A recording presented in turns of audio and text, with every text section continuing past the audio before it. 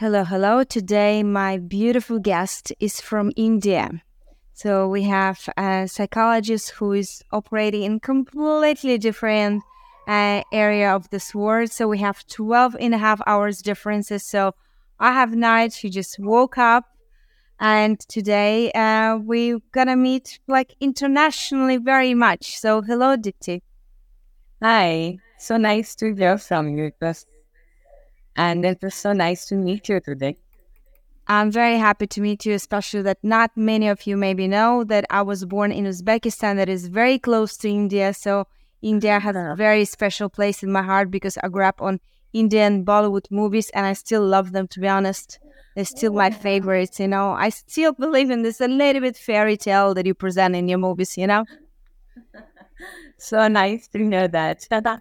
So let's talk today with you about something that is opposite of the fairy tale. So about this negative fairy tale that is in our head when we believe in negative ideas, negative concept about ourselves. How does it influence us? How does it influence our relationship? How does it influence our children?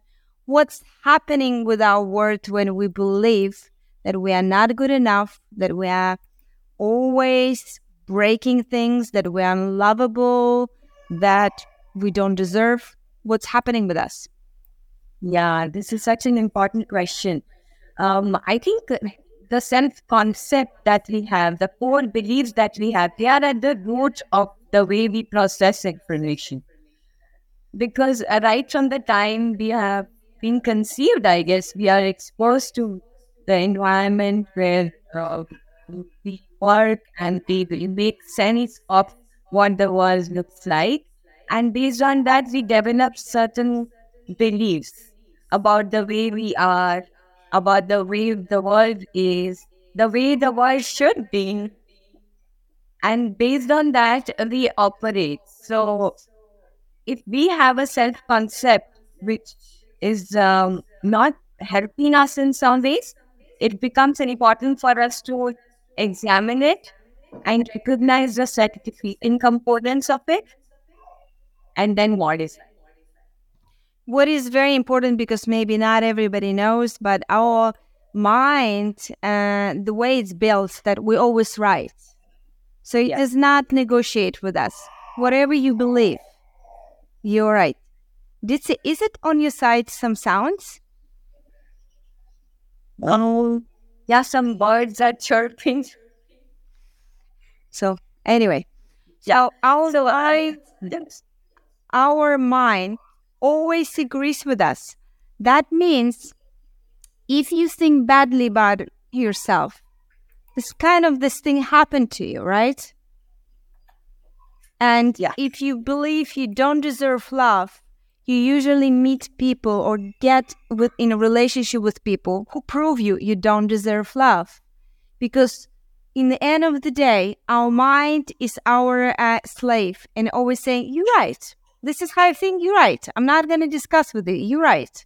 So this is the main reason why we want to change it. Because when we think, I want to meet love of my life, what should I do?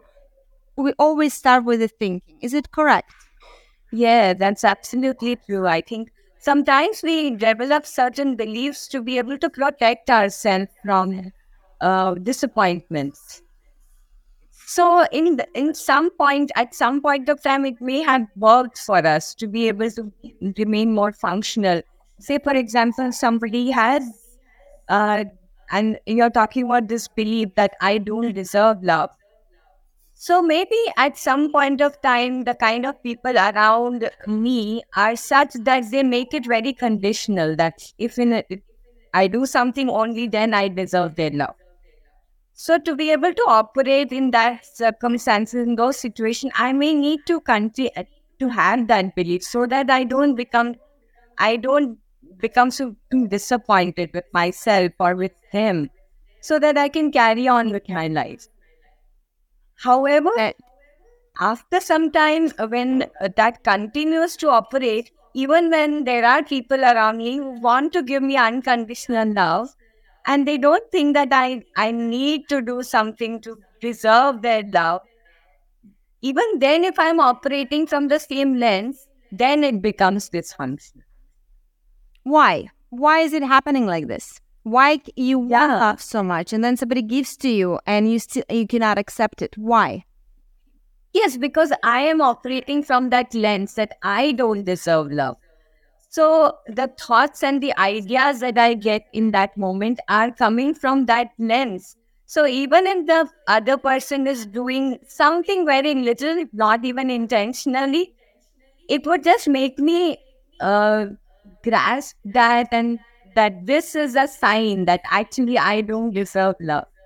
It becomes like a self-fulfilling prophecy. Mm-hmm. How do we work with this? How do you start working with this? Yeah, I think this is so important. So what we generally do is we try to sit with that. So what happens is, because these are the kind of core days we have developed uh, as a result of a lot of experiences. So we are not ready to let go of that belief because there is something good about that core belief. We think that it is beneficial to us, and that is why we continue to hold on to those beliefs. So to be able to modify that, in the team module, what we do is we honor that resistance. So we try to let the client and ourselves see that what is something good about that core belief. So even at a conscious level, it feels that there is nothing good about it, but still there could be some benefit of continuing to believe that I don't deserve love. Tell me, what would be good in not deserving love? Give me an example. What is beneficial for me if this is what I believe? I'm constantly being rejected. I'm constantly like meeting an asshole. So what is it good in this? Why am I holding on? Yeah. So I think one of the things that is coming up in my mind would be that when I think that I don't deserve love, I would constantly try to do something to be able to make the other person love me. So in some ways, it is coming from a place of responsibilities. I'm not blaming the other person. So then it seems that I am in control. So it is more, it's coming from a good value system.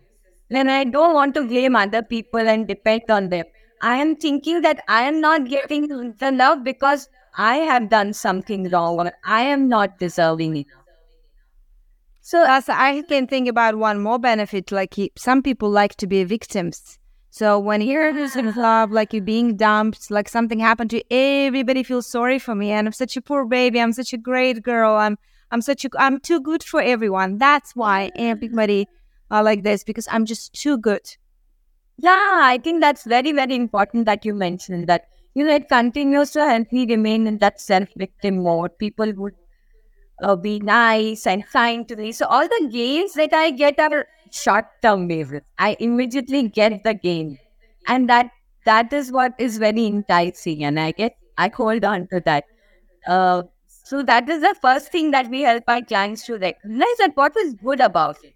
And once we honor that and they feel connected, they feel understood, then automatically they are able to see the disadvantages of continuing to believe this, that I'm not lovable, or I don't deserve love. So this I don't deserve love is like a chocolate covering to a rotten strawberry.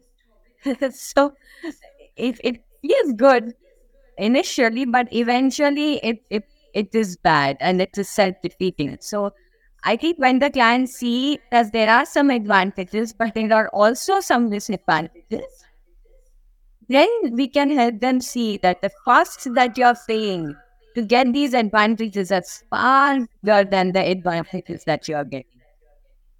I think most of people usually do see disadvantages. My question is, so in the process, how you work, because I know that in teams, it's very important that you realize that there are some benefits.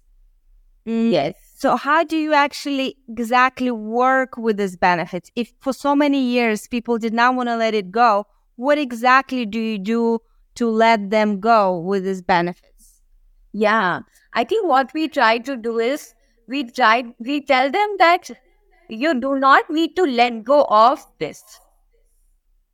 because they are operating from a black and white mindset. They think that if they let go of, I mean, if they focus on the disadvantages, then they will have to let go of the advantages completely. When that is not true, actually.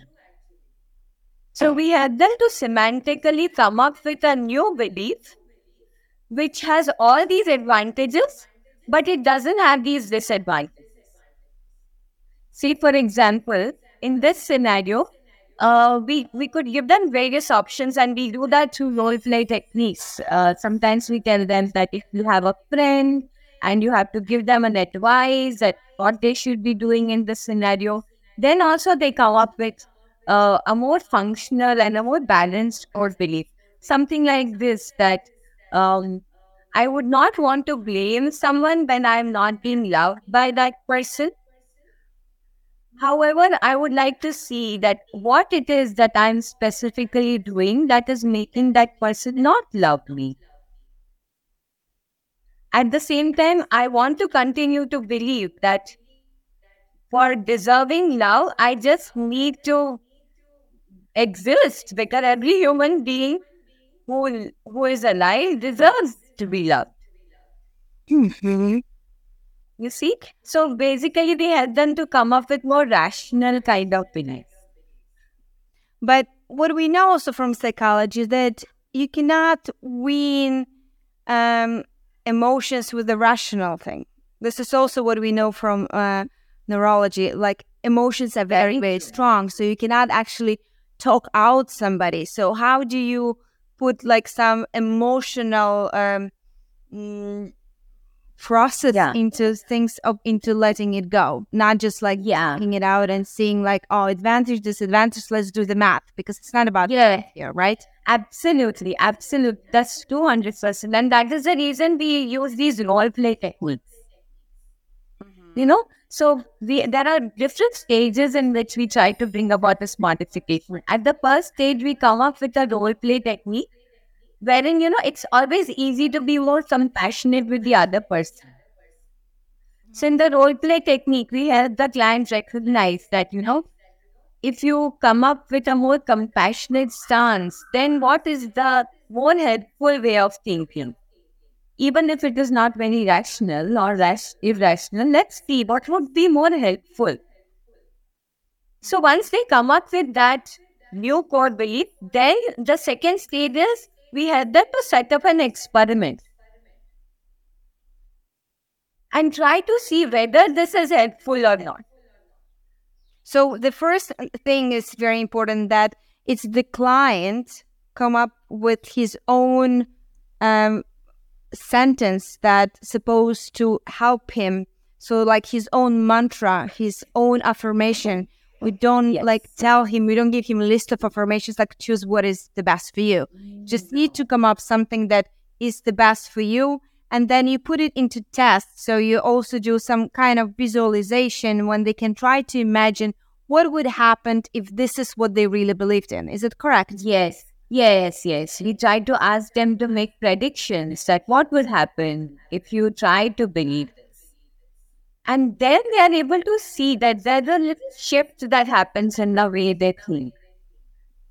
So slowly, with a good amount of empathy, we ask them that if they would like to set up an experiment and see whether this is something that the prediction that they are making, the hypothesis that they are setting is going to come true or not. And if at all, how much of it? So let's see if maybe 10% of it comes true in the first row, or maybe 20% of it comes true. So what happens? So once we had them get involved in the process of trying to test, then they are more willing to do it. And Dipti, like what is important for me, that there are some people who are not working well with imagination. They don't have very well constructed mind for abstract thinking. So they not getting really well into metaphors. They not really working well with the mental experiments. Some people who are very down to earth, they just not going to get into this kind of work. Is it any other way you could help this kind of clients? Do you have any other technique you could share with them, what they can do if it's not going to be, let's imagine? Yeah, yeah. So, other than let's imagine, more truth-based techniques, do you mean to say that? Yes. Reality All right. based. I would say Yes, reality I based get that. techniques. Yes. Yes, yes. So in that case, we help them to set up a survey, Uh-huh. wherein we can set up a survey question where they can go and ask people who they respect, who they value, that what would they suggest in a scenario like, is this a helpful way of thinking or not? And that usually works pretty well with them. That's very nice. That I think really work well for people who are very, like, I call it cuadraticos, like in Spanish, like they have very, like, mind that is very mathematical mind, and sometimes it's difficult for them in this process of imagining something. So they need a little bit different approach. Yeah, yeah. And from your perspective as a therapist, what kind of thoughts we have most often about negative about ourselves that really do not help us achieve our goals, or fulfill ourselves? What is I think that's such an important question. There's so many different types of beliefs that we have sometimes that prevent us from achieving what we want. One of the most common belief that I have come across is the black and white thinking related to perfectionism. Mm. When people who have really high standards, they sometimes are not able to allow themselves to make mistakes. So if they make some mistake, they start thinking that if I have made a single mistake, that means I am a failure. And then they strive to achieve perfectionism. And in the process, they get so strained within themselves that their best insights are not working. So it becomes such a cycle because they are beating up on themselves and then not happy with themselves. And then that is that pressure is preventing them from performing better. I'm wondering, because that's very interesting subject, because we have right now in our society very negative PR for perfectionism. Because I feel like everything is a little bit like saying, oh, perfectionist just kills you. It's like too much. But I'm wondering, there are some jobs and there are some situation when it's necessary to be perfect. Like if you're a curtain sergeant, if you make a mistake, you kill somebody. Yeah, right. That's if you're a car racer, if you made a mistake, you lost. An whole team that worked with you for a whole year, like they all lost with you. So can you tell me when we decide when is this toxic perfectionist that we need to correct, and when it's something that you actually have right to demand from yourself? And how do we help this kind of people who have jobs when they actually cannot afford being not perfect?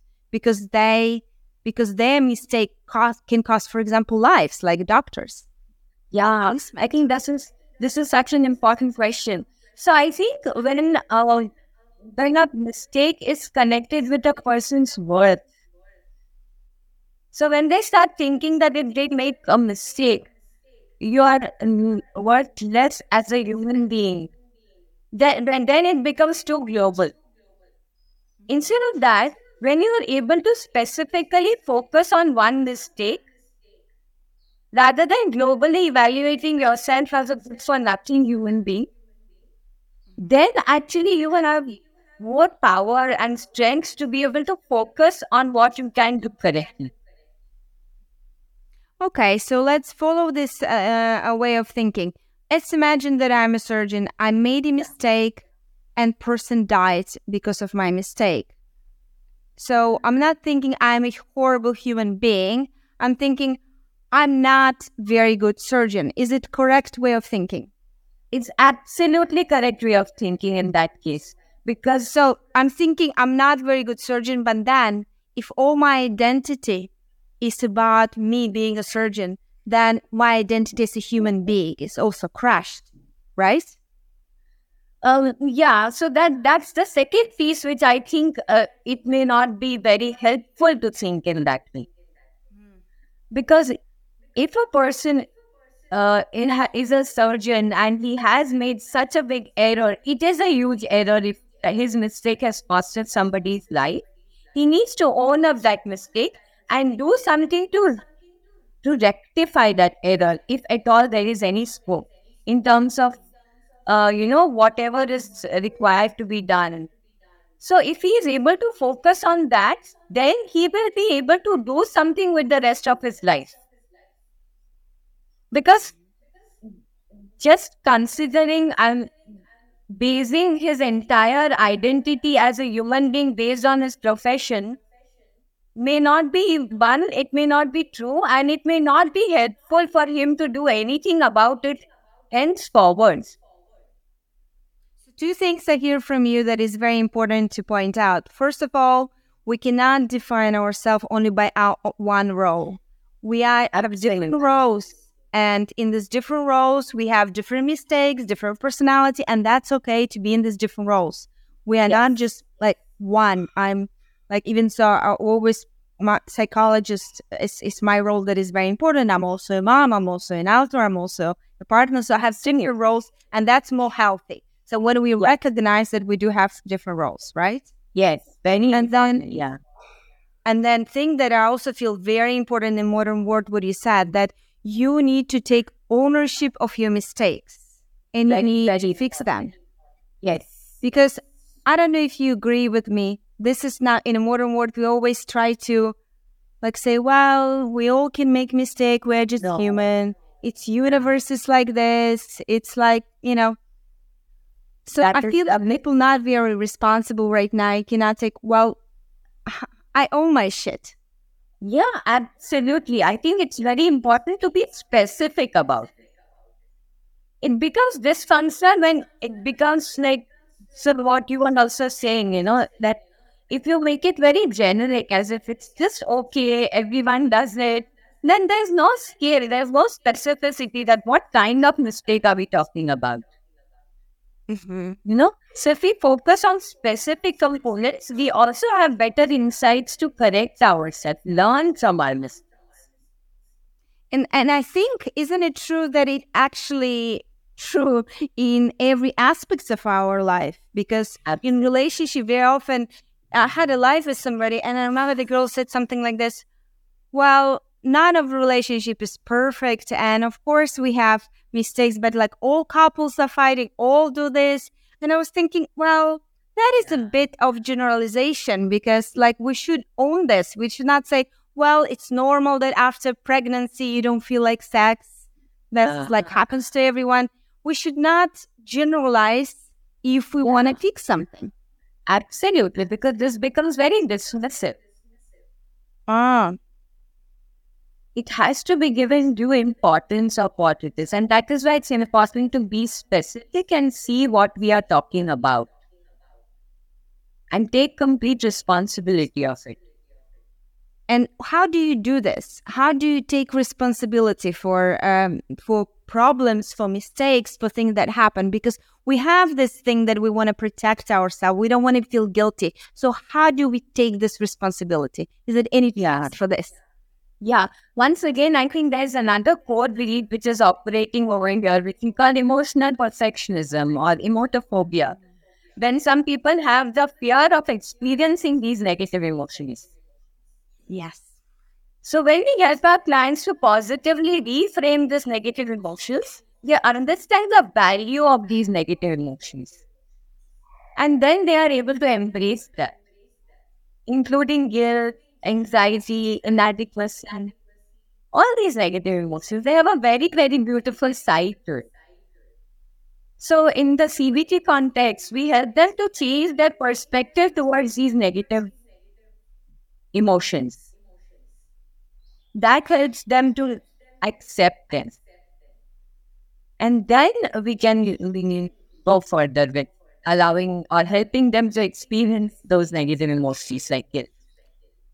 I always try to, when I talk about negative emotion, I always trying to say that emotions are what they are. And if they still exist, it's because evolution made them useful. And so every emotion, like being envious, even being jealous, being sad, being angry, we all need it for something, because evolution is not an idiot. Like, you make us feel this way. Absolutely.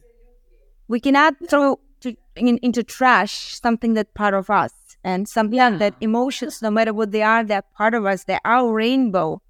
Absolutely, to keep this rainbow.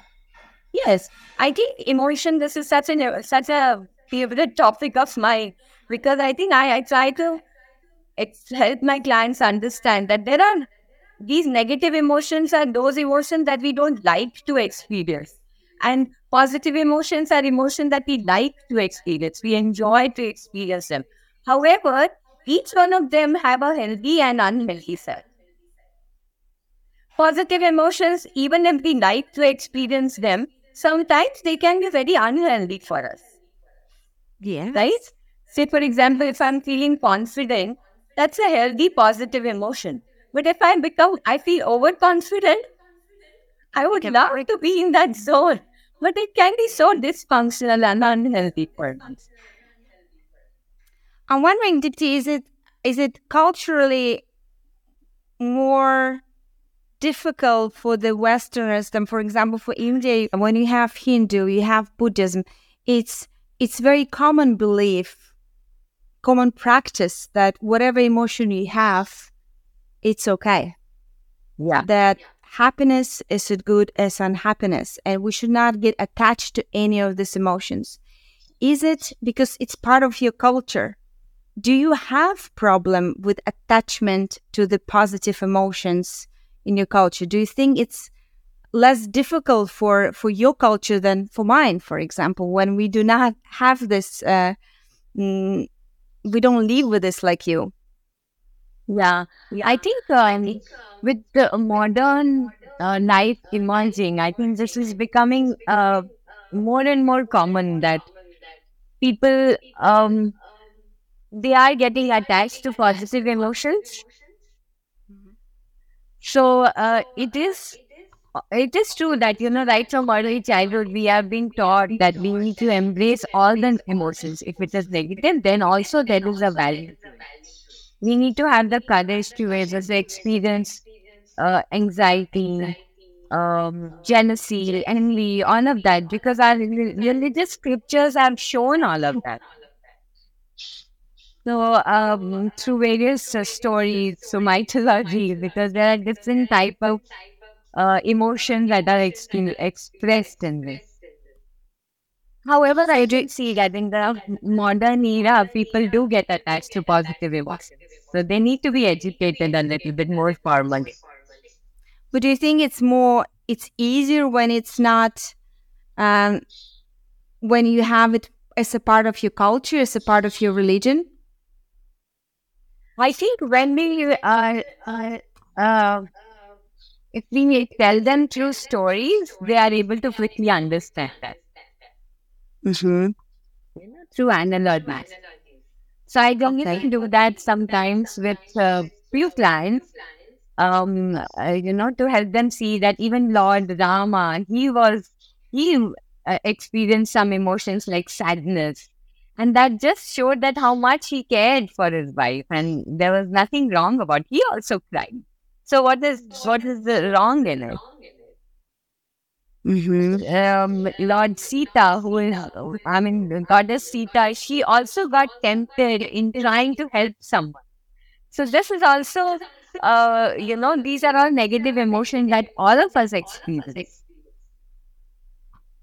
Yeah. So it just helps to accept. How do you help people to learn not to be attached to positive emotions and to treat negative as a part of their life? Yeah. So I think my way of helping them is to just tell them, like, what I usually do is I tell them that every emotion has a healthy and unhealthy side to it, whether it is negative or whether it is positive. Mm-hmm. So I help them through various nomenclatures and then examples. My favorite way of teaching this concept is to analyze. So, say for example, with respect to any emotion, say for example, even envy, I would say that, envy has a negative and a positive side to it. So, healthy envy would motivate me to help me grow. So, whenever I'm experiencing envy, that shows that I'm recognizing that there's a gap, right?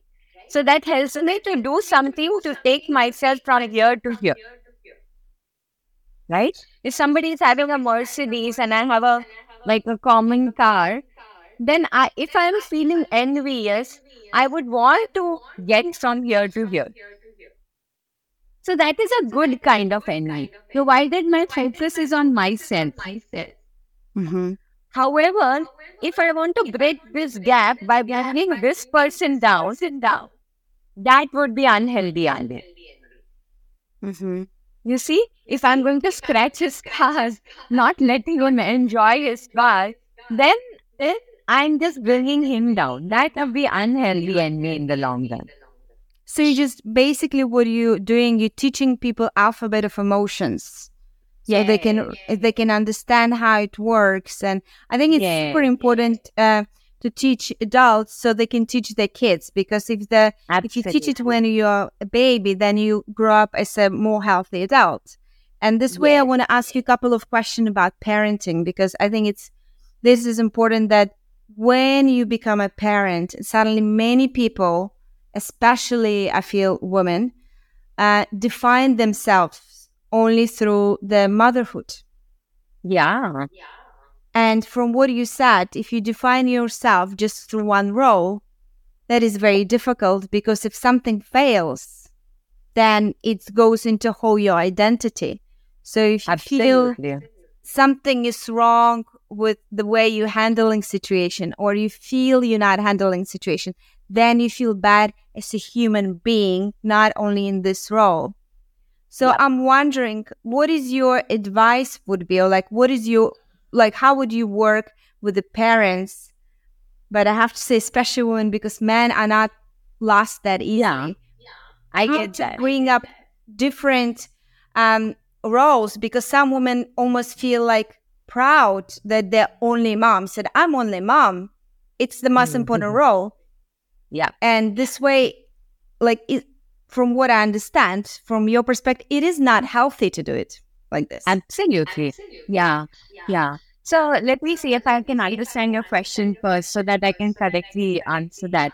So what you're asking me that how would I help a mom who thinks that her entire identity is about being a good mom, and how I could educate her to be able to see that that may not be the best way of operating. Exactly. For becoming a good mom, actually. For being actually a good mom. Yes, you ask my question much better than I did. Yes. All right. Oh, thank you. So yeah, I think that has been one of my favorite roles in life. So I love to talk about. I have two daughters. One is 23 and the other one is 28 now. I have really enjoyed that role, and I strongly believe that parenting is the most profound responsibility a human being can ever take in their life. So it is very important to take it seriously and do the best that you can. Yeah. Well, in order to be able to do the best you can, we need to remain humble. Mm-hmm. To be able to see that what we are doing, that is not best, and constantly keep growing and learning from our mistakes. Mm-hmm. Right?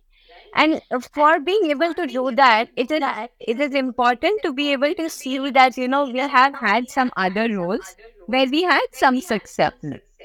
So say, for example, if I have worked in a corporate setup, or if I have worked in a professional life where I have dealt with my juniors or seniors in a relationship format, there if I have succeeded in some ways, I could use those strengths or those skills to operate here as well, right? If at some point, if I'm not succeeding here.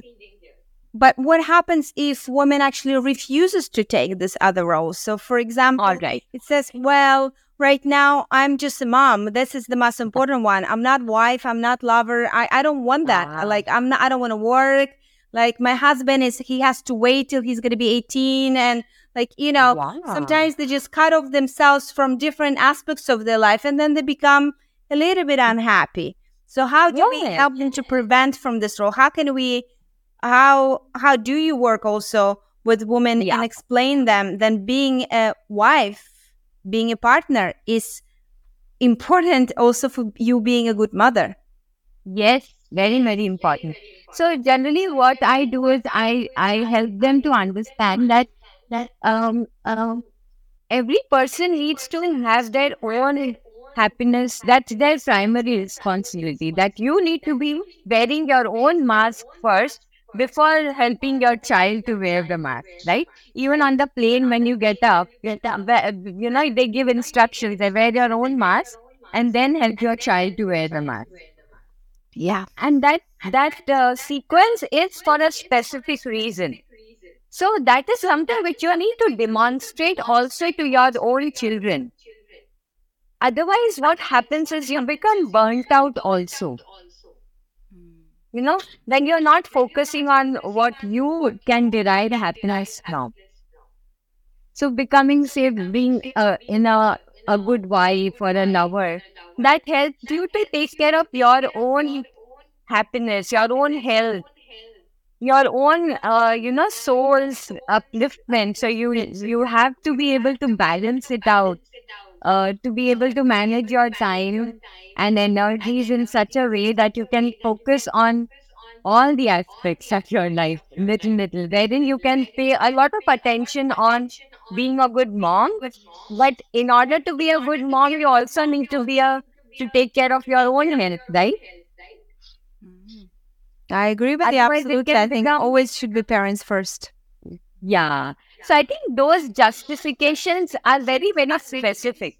So what I usually do is I try to bring them to a specific moment in time and I try to elicit from them that what are they thinking and what are their core beliefs. And then once again we help them to see that, okay, what is good about it what, and then usually as they're eliciting all the good things about, you know, completely focusing on being a good mom, they do recognize that they are actually trying to think about the potential benefits and not real time benefits.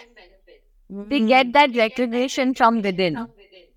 That is just an illusion that they think that it will help. But with real experiences, they see that, just focusing on their children makes them also very demanding in the process. It's Because true. when they are giving in too much, then they are expecting too much. And then I think the whole human connect just gets futile. It just gets very disrupted. I cannot agree with you more. Absolutely right.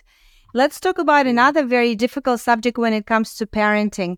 It feels like when we are born, this is what I wrote also in my book, Parents First. Like when you're born as a parent, you're born with the huge amount of feeling guilty all the time for everything, that you're not spending enough time with your child, that the child is too much on the phone, that it's not eating organic food 5 times a day, that you're not talking too much, you're not exercising with them too much. Like dad feels guilty that they work too much and or maybe they're too strict or maybe not strict enough. So we constantly feel that something wrong with us and our beautiful, perfect baby deserves somebody better than us. So at some point, parenting feels like constant guilt and constant, putting yourself down. Yeah. How parents can work with this? I think this is an emotion that we are born with. I mean, we develop, I think, as soon as we become a parent. And there's an evolutionary reason to it that this is my belief that helps us to become more responsible. However, it becomes a bit too much. Because what happens if we are constantly focusing on our mistakes, then we are not able to do anything to adopt strength from what we are doing right. I think You sometimes see? it's not even a mistake. It's about potential that I think parents do not realize that you're not born with extra 10 hours. Like you have your life and then suddenly you have little baby and it takes a lot of time and you physically you're not capable of doing all of the stuff. So you fail, like you just you don't have enough resources to do everything. And and it feels like we feel like I should, but you can't. And then we feel guilty. Yeah, I think this is the place where that perfectionism starts coming in, and I help my parents to see that this will lead to perfectionistic kind of procrastination, Uh-huh. because then you want to do everything perfectly right, and in the process you don't get things done. That can become a bigger problem. You know? And do team have any methods, any techniques that we can sell to the parents, people who experience this, and how we can help ourselves on everyday basis? What we can do, practice that we feel good about ourselves, so the guilt does not eat our joy of being a parent. Yeah, I think we do, because what we generally do is we try to capture and we try to help ourselves feel that. First, try to see what you're doing right, right? What you're doing that you're liking yourself. What are you feeling proud about whatever you're doing? After that, see what you can do to further improve. And make tiny steps, plans to be able to do something. So if you're delaying something, then there has to be you have to have a reason to get started with that at a given at some point. You know, so just reflecting upon yourself, maybe say spending 5-10 minutes with your spouse to talk about this, what you're doing that's nice, what could have been improved, or even sitting down with a diary or a journal, or maybe just 5 minutes of sitting down with your own self and see that how what are some of the things that you're doing right. So catch yourself doing something right, or catching yourself doing something that can be improved. I always say to parents when they're worried too much, I said, look at your child. Does it look unhappy? Yeah, Does it cry? And is it underdeveloped? Is it like crying for another mom? Yeah. Your child is your best mark. Like if your child is happy, it means you're doing it right. If your child is enjoying his life, if he's growing well, you're doing it right. I think that's such a beautiful parameter. I do think we sometimes forget that in the end of the day, our child is what matters, not how well or not well we're doing. And our child only can tell us if we're doing it right. And if child is happy, we're doing it right. Yeah, that is such a beautiful way of seeing it also, because that can help us to focus on the child. And that's what the child needs most, isn't it? Exactly. And you as a mother and as a therapist, you probably have a lot of mothers and a lot of fathers in your therapy, and with the problems, some problems also, parenting problems. What would be your, from your perspective, some output, some advice, how to handle right for yourself, your life when you overwhelmed with so much responsibility? Because like you said, parenting is the deepest responsibility where it can have, and it's overwhelming sometimes. So how do we take care of ourselves in this situation? How can we give ourselves a little bit strength when it's very difficult? Yeah, I think one of the common advices that I would give to every parent is to be able to find some time for each other, the couple. So there has to be couple time that has to be planned. Otherwise, it can get lost. It's like, getting charged. Yeah, and some people like laugh at this, but what I'm saying, like when you are have a baby, and especially when it's still small, you need to plan time for sex. Like, Yep. you need to say, well, it's not going to be spontaneously crazy like we had before, but it is going to be. So it's like you need to put it in your calendar. Say, this is time when, he's out with a grandmother. This is time we're going to do it. And that's okay. Like, we don't have to make it everything perfect like it used to be. Like, oh, we did it all the time, everywhere, no planning was needed. Yeah. That's okay to plan. Just have it. Have this time, just intimacy. Intimacy is very important. And I feel sometimes people underestimate how important it is to feel close, also physically.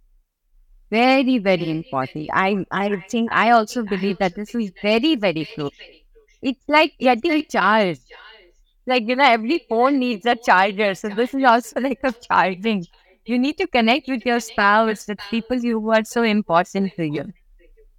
Oh, well, we agree absolutely on this one, on everything so far.